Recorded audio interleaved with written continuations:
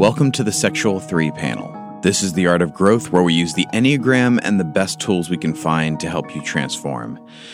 We are in our season on subtypes, and a subtype is your dominant instinct, self-preservational, sexual, or social, combined with your Enneagram type, your number. This week we are talking to type 3s and how they relate to their instinctual sequence. This is how we've been talking about it.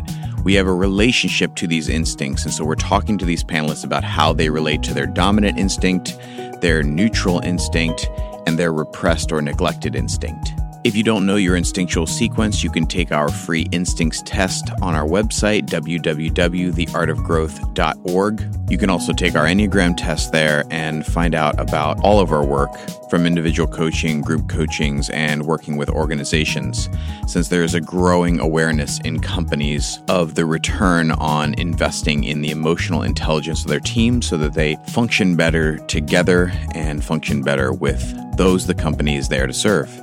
So we look forward to hearing from you and love connecting with you. But for now, let's jump in with our 3 panel talking about being dominant in the sexual instinct.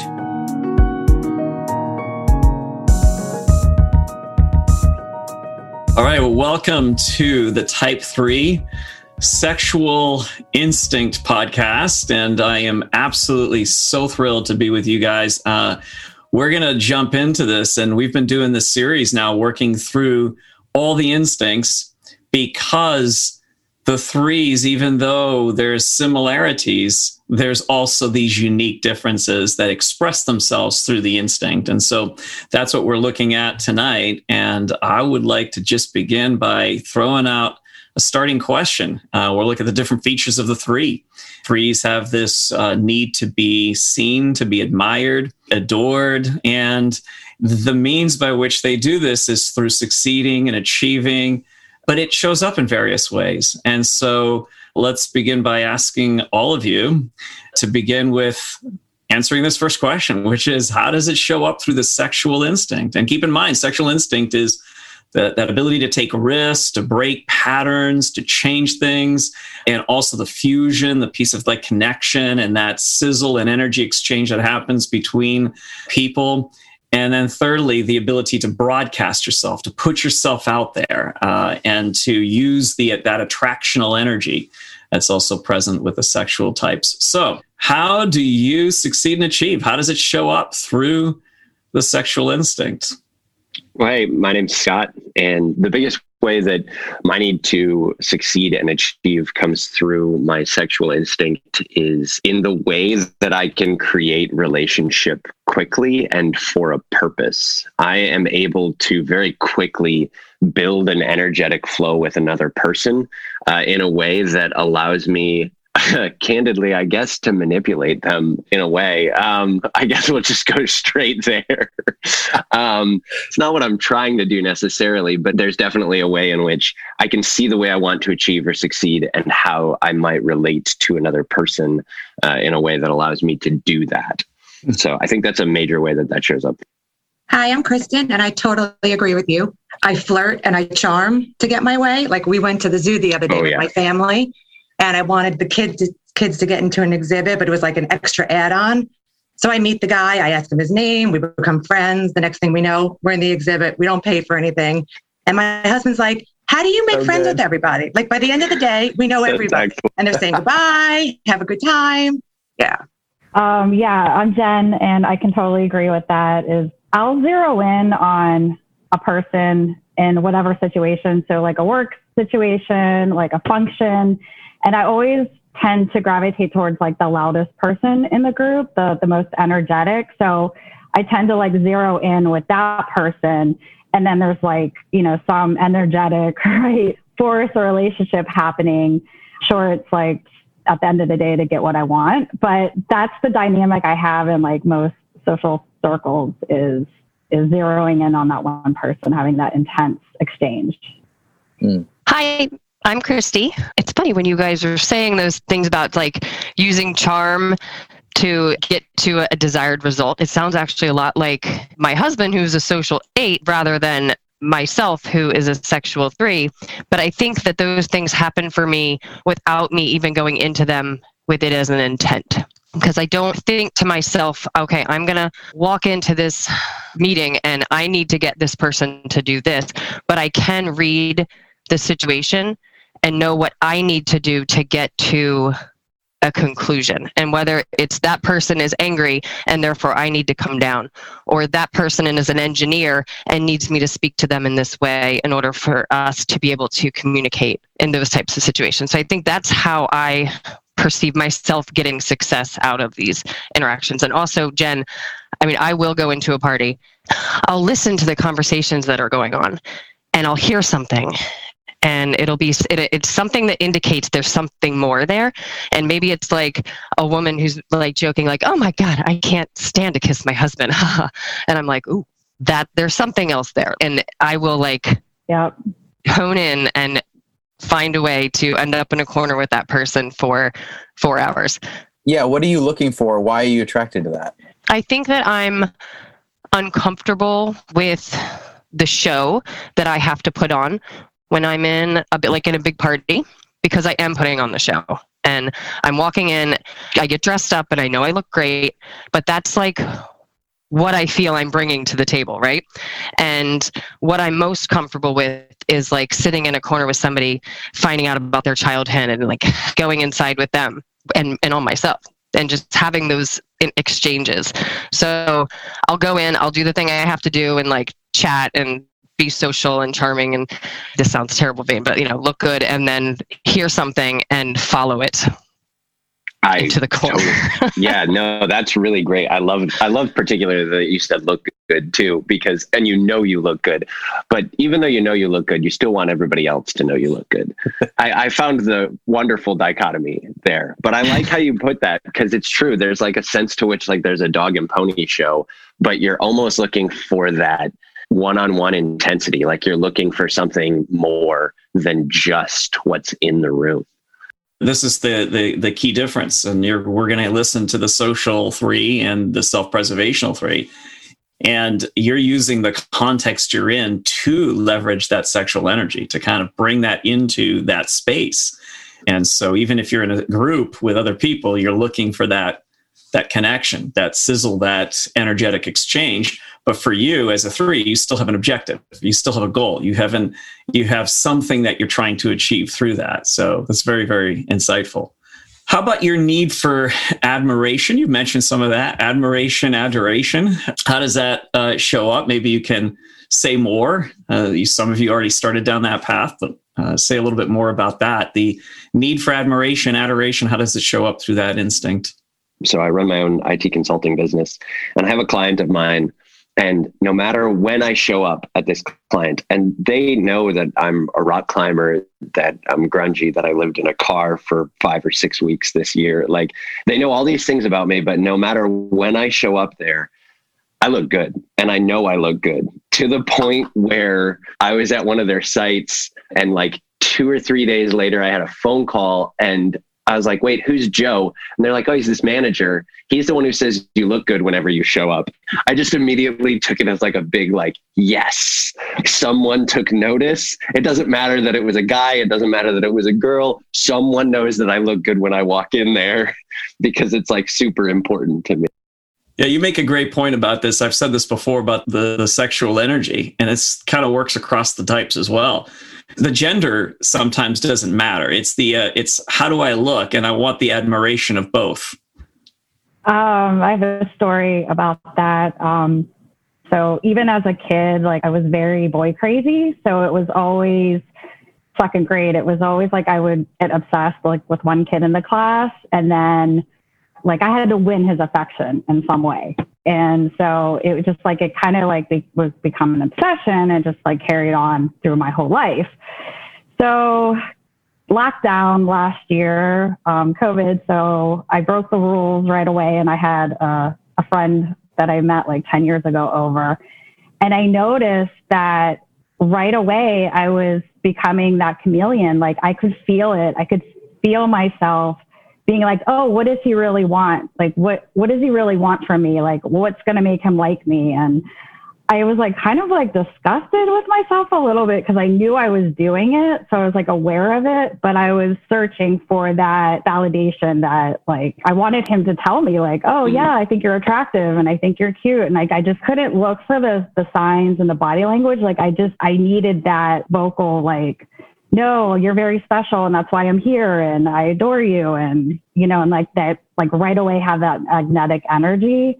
It was like too soon and it crashed and burned like most of my relationships have. But I was aware of that. I knew I was doing it. I could feel that in the moment.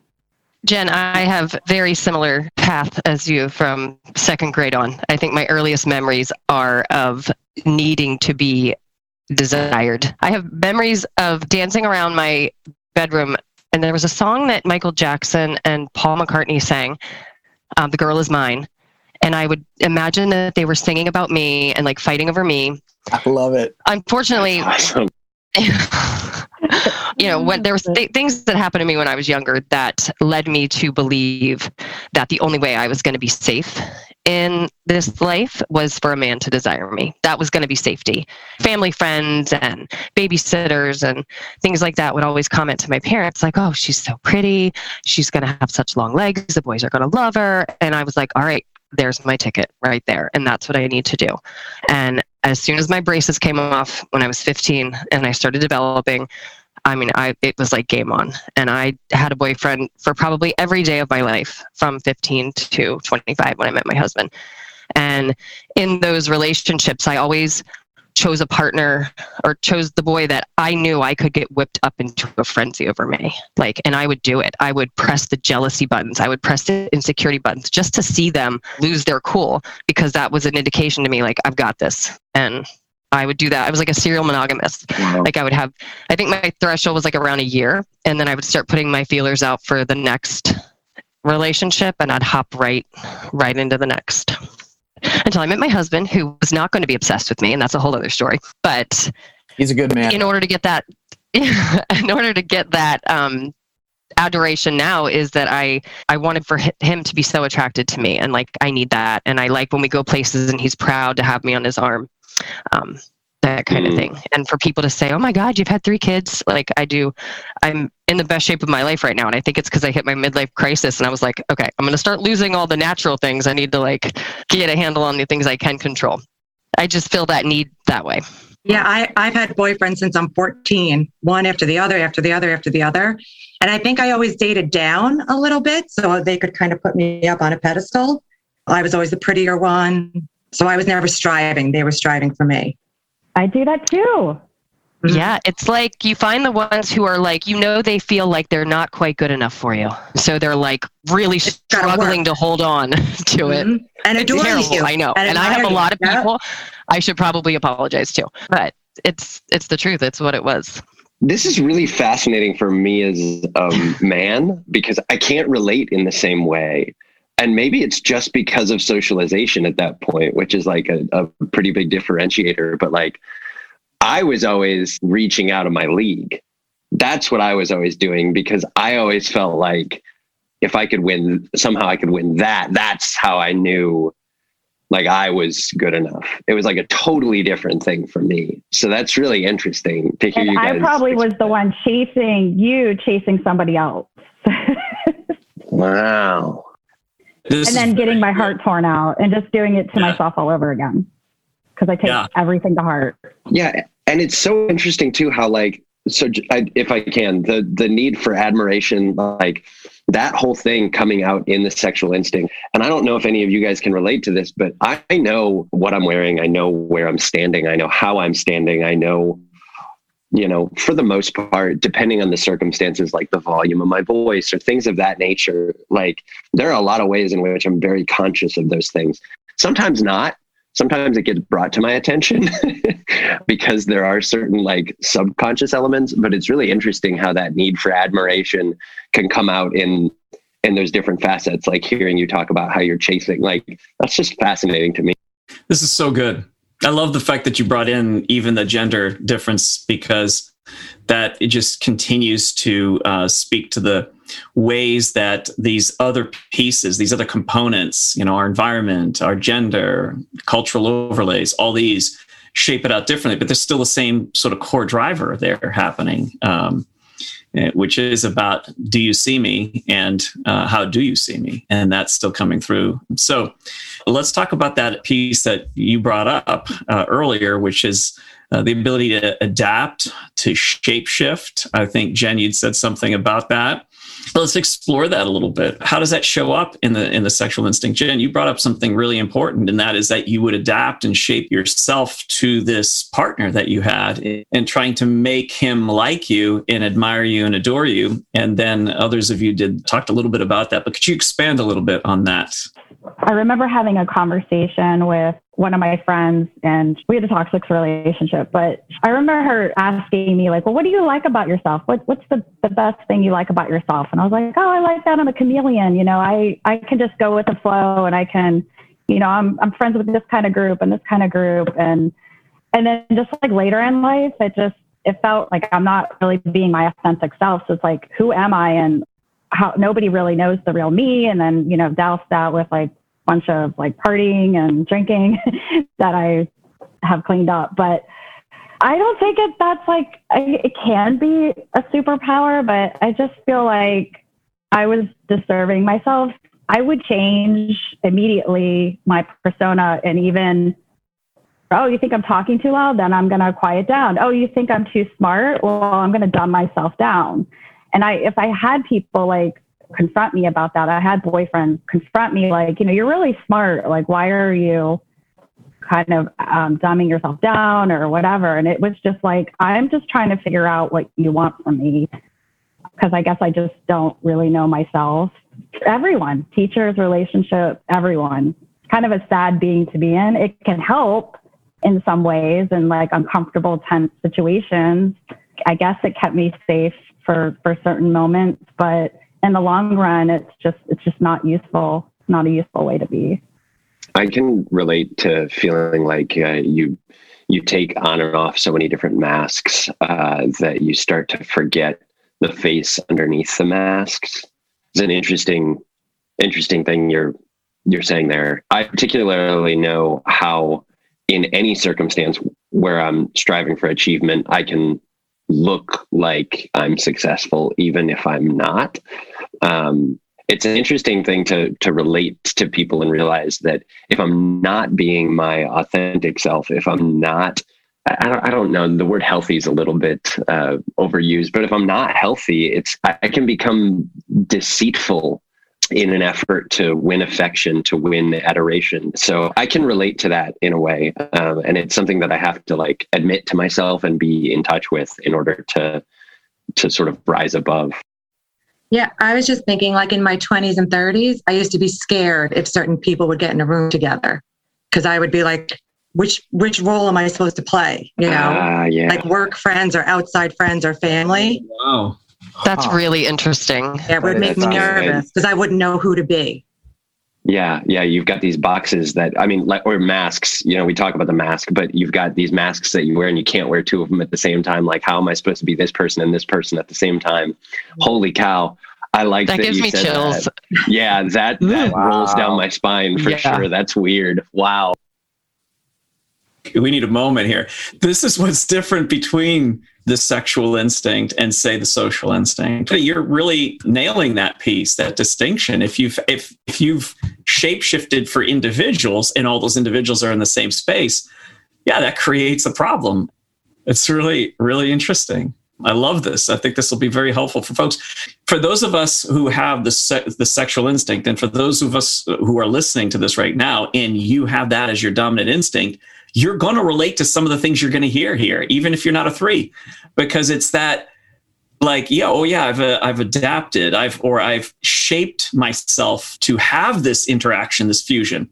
And as a result, if you do that with a number of people, those show up. If I've done this and now there's a group, I'm not entirely sure what to do. But the other piece of it is, if there's a group and you're supposed to do sort of the socializing with the group, that can be extra stressful for the sexual energy. right? You're nodding your heads up and down. It's like a strain on the brain, but when you hone in on an individual, well, then that's natural. That feels very easier. That's much easier and doesn't require nearly as much energy.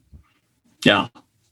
Let's talk about your need to maintain an image. And you've talked about that, and I appreciate that. And I would also like to hear places where you are growing and what you're learning about yourself. You've already said some things which are really, really helpful and really good, that you've discovered these things about yourself and you're trying to move forward in growth. So feel free to include that as well. But talk about your need to maintain an image and how that plays out through the instinct as well.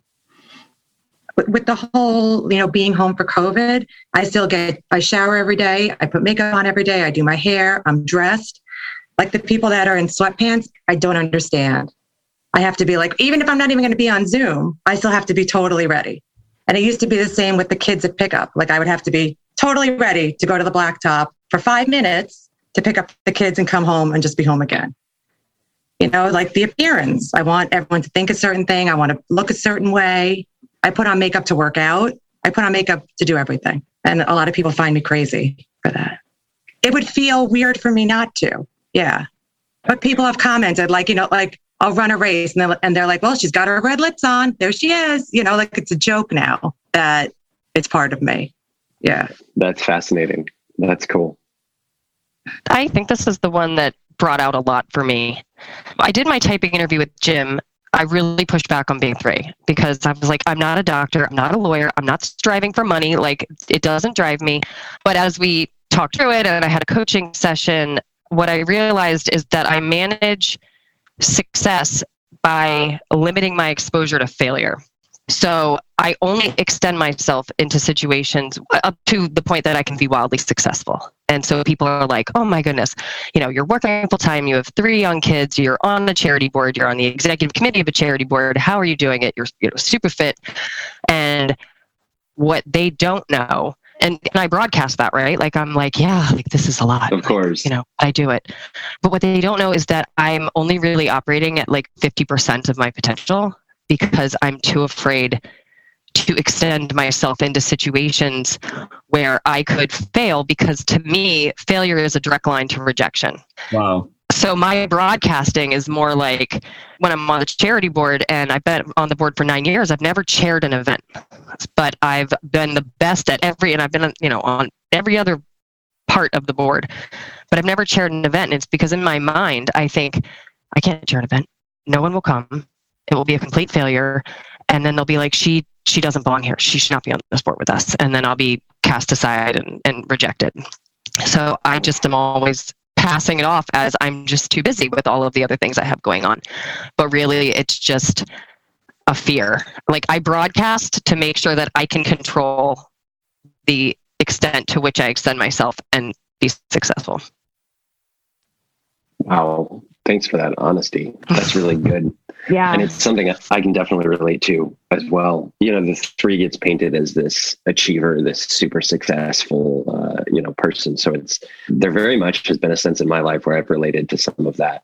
I'm actually in a season like that a little bit right now, where I look at what I am doing and I can say, okay, I'm founded a nonprofit. I'm on the board there. I'm running a business. I'm in a successful relationship. I'm climbing. Like I have all of these things, markers, check boxes that I can like rattle off and broadcast. But then I like think internally and I'm like, well, I'm not doing these things. And it's because I'm afraid of them, or I'm not going to be successful at them. It's like sports. Like I don't go join a basketball team because I'm not good at basketball and I don't want to go play something I'm not good at. That's just the truth. It is really interesting to hear you be very honest about that. It hits home for me in real way. See, I feel like a little different. I get some of it, but I take more risks, I think. I take the risk and then I figure it out later. Like I take a risk that seems really scary to me because I'm like, there's going to be growth in that. And then after I make that decision, I freak out, but I push it just to do it because otherwise I feel like I'm not going to grow. And I want the accolade later for when I do okay. Yeah, that's good. Quick story about just maintaining that mask. I had a failed business about 5 years ago, and I got into a partnership with another person with a toxic relationship. We had toxic dynamics going on, but I was like, it was that carrot and the shiny objects. And I was like, yeah, let's do it. Let's have a business. Meanwhile, I was doing everything in the business. He was the silent partner. He stopped communicating. He became an alcoholic. I was still trying to get his attention, and I was still like, no, we're going to make this business work. And we didn't have a business, but I was still like, no, I cannot fail.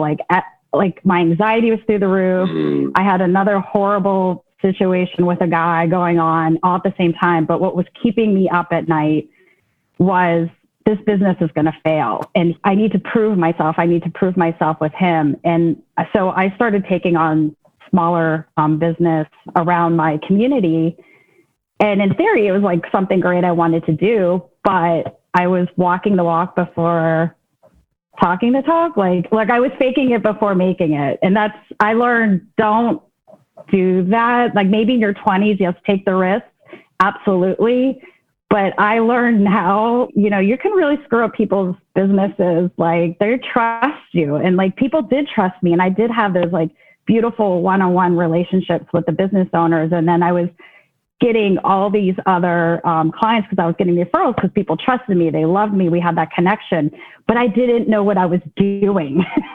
So I was living this lie. It was horrible, you guys. It was awful. But anyway, I ended up getting out of the partnership. I don't talk to him anymore. And I just picked up the pieces. And at the end of the day, it's like, oh, I learned so much. So like, no regret, anything like that. And I didn't get sued or nothing horrible happened or anything like that. But it was a lesson of like, you know what, sometimes maybe it is good to get the information first before you fake it. Like, don't fake it. Just, it's going to hurt everybody. And you don't have to save face. You can be honest and you can be open. And I actually like what you said because it really relates to the question, like about keeping that image. And it's interesting for me because sometimes I feel like a fraud. I have like imposter syndrome, and I have to almost remind myself sometimes that I have worked hard and gotten to where I've gotten on purpose. And so it's really interesting to hear you talk about like keeping that image in that way, because I work to keep an image as a business owner so my customers see me in a particular way. And I work to keep an image as a director of a nonprofit so that my other board members and the executive directors see me in a particular way. It is very image conscious, but there's definitely times where I feel like, oh, I have no business doing any of this. I have no business doing any of this. There are way more qualified people than me that could do all of this. And in some ways, there have been times in my life where that can be like crippling. And then there are times in my life where I kind of relate to you, Kristen, where I find that it makes me like jump. It makes me like jump and build my wings on the way down. So thanks for sharing that. Yeah. And Christy, I wish like, I feel the same thing. Like right now, I just feel like I have so many huge, great, awesome things going on. I wish I could just finish. I'm an achiever type 3, but I'm not an overachiever. So you might see me in some jogging pants. You might see me, say, okay, I'm done for the day. But like, obviously I'm an achiever. I have a successful business. I own my own place, blah, blah, blah, all the check marks. But like, I just get so distracted sometimes. Like I just need to like really, I feel like I need to zero in because like all the balls are flying up in the air and I just feel like they're all going to drop. I just need to stay grounded, I guess. I really want to do like the nonprofit and all these things that I'm passionate about, but I just get really stuck in, I think, still performing and still making sure that I'm being this puppet robot master for like my clients. That's the people pleasing side of the sexual 3. And that shows up oftentimes and that can become a trap of its own. So yeah, thank you for sharing that. And it is difficult to begin pulling back a little bit on that. I hear a lot in all of what you're saying, all of you panelists here, you're saying some really rich things, parts of it that are really distinctly 3, like the sort of self-limiting part of it, which is I'm going to achieve to a degree, but if I'm going to take a risk, if the chances are that I might fail more than I might succeed, there's no way I'm even going to do that. So it's measured and thoughtfully taken a hold of. But with the sexual energy, and again, not everybody has all three components of it, because in some cases, you might have more of the fusion piece and you might have lower risk piece, or you might have the high risk and a little less on the fusion, or a ton of broadcasting. So all this stuff is very unique to the person. But what makes it your dominant instinct is you happen to have more of that than you do of the other instincts. So I'm hearing a lot of that being played out. Like there's that measuring that all threes do. There's this sort of sometimes getting caught up in a lot of other opportunities that make you look good and make you look successful, but maybe not true to your heart. And then there's the discovery of the heart that starts to happen. And then there's the component of the sexual energy. It's not necessarily about making money all the time. There's other factors for the sexual energy that tends a little bit more towards things that are relational or connection oriented or image, appearance. How do I look? Do you like me? People pleasing, those components. So thank you for opening up this much with us here, because you've been vulnerable. You've been honest. I really deeply appreciate that from each of you. So let's talk about the neutral instinct. This is the one that we're calling the second in the sequence of your instincts. Your sexual dominant. What is your second or neutral instinct? And tell me how you use it. So my neutral instinct is the social instinct. That's pretty easy to use in conjunction with the sexual instinct, affiliating with others. And I tend to be a fairly gregarious type of person. So a lot of people think I'm very social. It actually made COVID very difficult for me. And good too, because it forced me to spend some time going inward, which, while very difficult for me as a 3, is very necessary. So yeah, I use the social instinct sort of almost interchangeably with my sexual instinct. It's something that I can almost draw on. And while it's not dominant for me, my sort of social nature allows me to have that energetic bonding and draw, I think. My second instinct is self-preservation. And I think it shows up most in my health and well-being. Like every day I wake up early, I meditate, I journal, I run, I work out, I do yoga. But I think it's so intertwined with my sexual energy because I do it to look good. And I do it so people are like, wow, she wakes up at 5 a.m. and she does all this stuff, you know? So I think part of me does it for the good of me. And then part of me does it so people will. Yeah, I can't help but laugh because that's what was such a vivid realization for myself as I would go to the gym, and it was never about health. It was never about that. And it's just like, you have to come clean with the truth and just say, look, in reality, I'm just trying to look good. That's all. And then now I've got to start leveraging that to actually use it for my health and well-being. So. Yeah, Kristen, I'm the same. I don't even count physical health in self-preservation for me because it is all in an effort to be attractive. But I would say self-preservation is my neutral instinct because I don't even really think about it. When I think about it, I think of it in terms of like making money so I can take care of myself, like having a place to live. There was tools to take care of your stuff and just making sure you have all the things that you need to survive. And I've worked since I was 14. To me, just you work and you pay your bills. It's just what you do. And I always just believe I'm going to end up being okay in that matter. And I also come from a privileged situation where I have family who's not going to let anything go wrong in that respect for me. But I don't gather things. I rather have less things than more things. If I have things I don't need, I just give it away. I'm more of an essentialist when it comes to that stuff versus trying to hold on to stuff to make sure that I have enough when I think about the self-preservation. I just think I'm always going to have enough because that's what you do to survive. Mine is the same as well, self-preservation. At the end of the day, it's just okay, what do I need? I remember being in a relationship. He wanted me to co-sign a loan for his car. And I was like, no way. I mean, yeah, it's my dad definitely, taught me some good skills, but I was just well, what if he defaults? No way. I just was trying to protect myself. And then just with health and fitness too, I think mine's more, I have to make it a competition for me to actually stick with it. So I joined this girl has a shake shop down the street. And it's one, I get to see a face and it's that one-on-one connection, and she keeps me going. And so that's great. But 2, like, she gets me involved in these challenges. And so all my fitness and exercising is based on winning, which I haven't yet, but it's all based around like competition. So that's one reason I miss the gym. Like, cause I used to like come home and tell my kids, like, I sprinted the fastest, I lifted the most, like, and it's not supposed to be about that, but it is. No, it's always about that.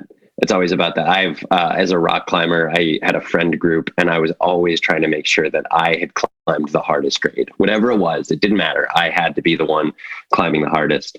And it's really interesting to hear you guys. All of you have self-pres as your neutral instinct, and I have social as my neutral instinct. I can relate to some of the things that you've said, but I suspect when we get to the neglected instinct and why it's neglected, I'm realizing the differences, which is really interesting. Yeah, let's go there. Which one is your neglected instinct? 3 questions. Which one is it? What problems has it caused you? And then how are you growing through it? What I've found is self-pres is my neglected instinct. And it's funny, when I read the question ahead of time, the first thing that came to mind as one of the biggest challenges is I'm achieving so much that I'll forget to eat. And so I realized that, like, there are times where I'm like, oh, I don't really think about it. And I know I need it, especially as an athlete. And so it actually comes into conflict with the things that I want and the achievement.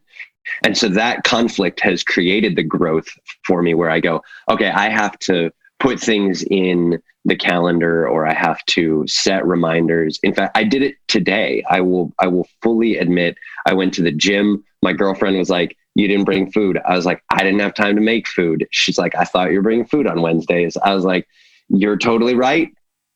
I'm going to start setting reminders for myself to do that, because I literally have to grow in that space. So that's where I see it the biggest. I would say my neglected is social.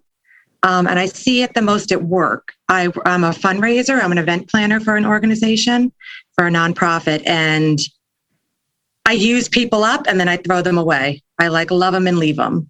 As I notice that I do that, and I'm trying to change how I do that, if I do little touch points with people, they like come alive. Like, I sent out an email on Friday to a bunch of endurance runners that raise money for us. And like, they were so happy to hear from me. They like lit up. A donation came in over the weekend.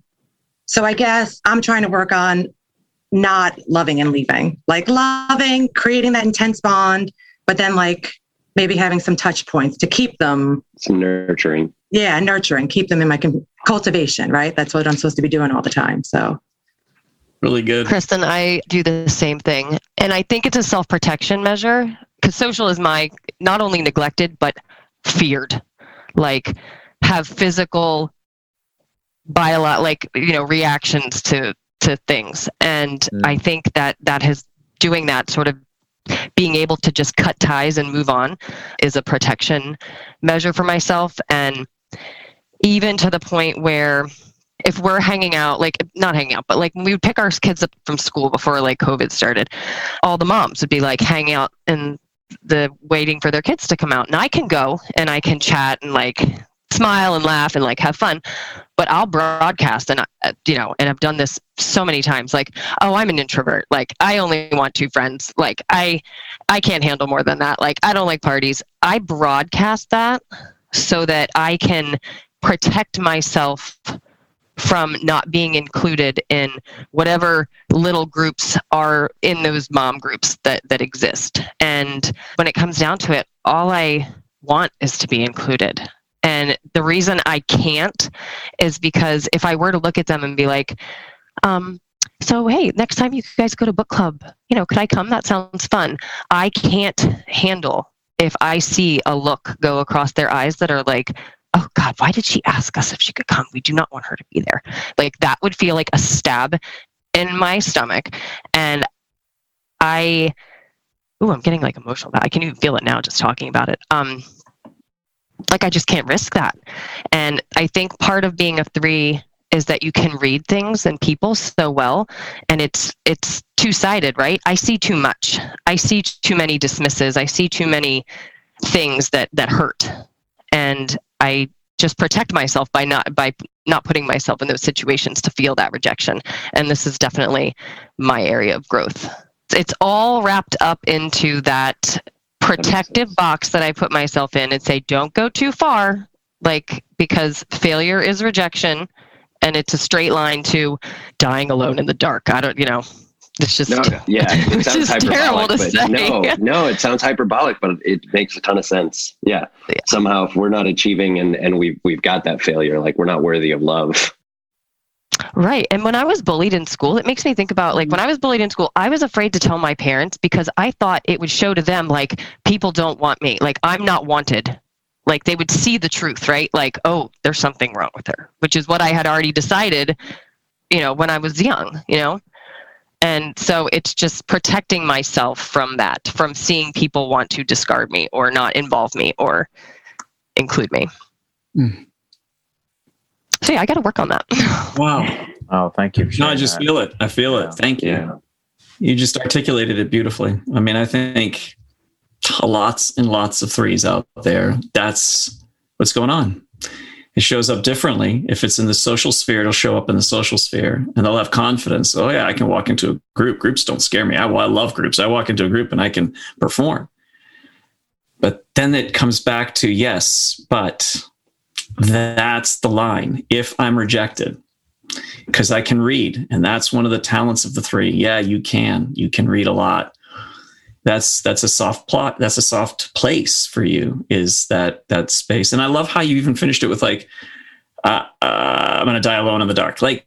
That's the existential piece we can't answer. It's just a dread that all of us carry within us at our deepest core. And we're trying to fill that dread. We're trying to fill it with a lot of things. But when it gets stripped away and we're just with ourselves in that moment, we feel it. And so I deeply appreciate you being as honest and open as you were with us. So thank you.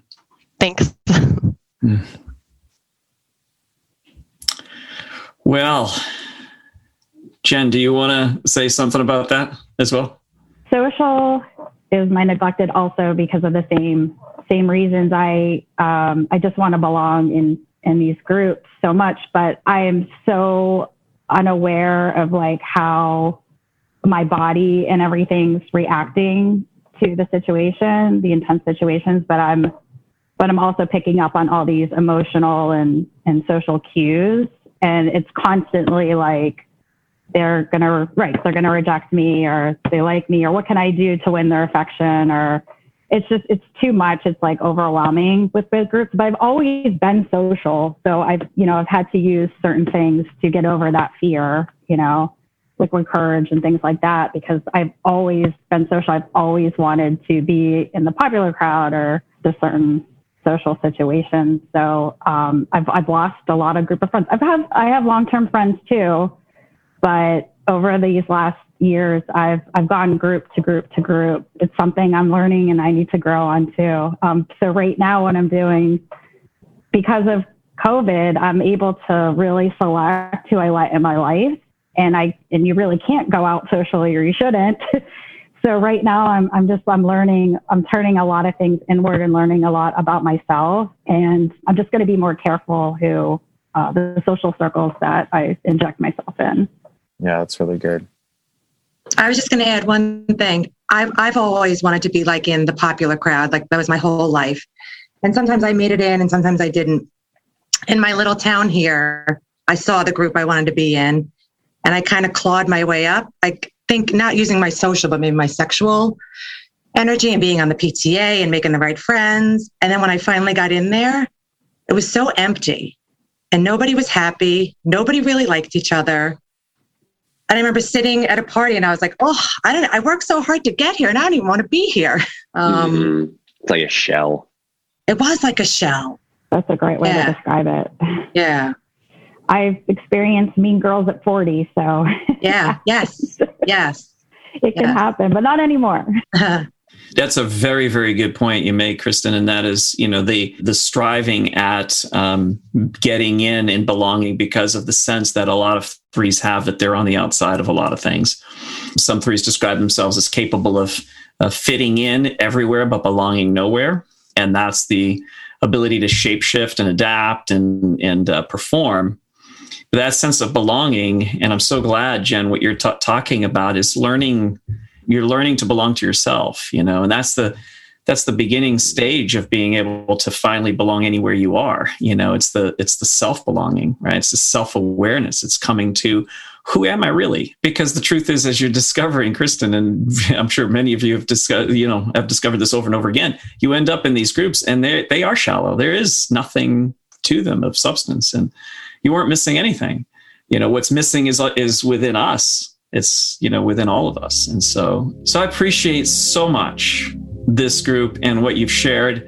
My heart has been warmed by you, by your honesty, by your transparency, the insights that were shared here as well. So big thanks to each of you. And this wraps up our time together. So thank you all so much for joining us. It's been amazing having you. This is a wonderful act of service to the Enneagram community, and we will talk to you soon. All right, everybody? Bye.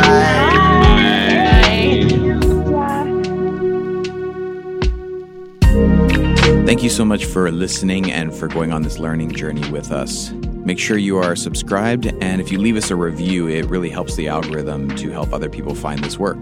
Find the free Instincts test and all of our work at www.theartofgrowth.org. And follow us on Instagram at Art of Growth.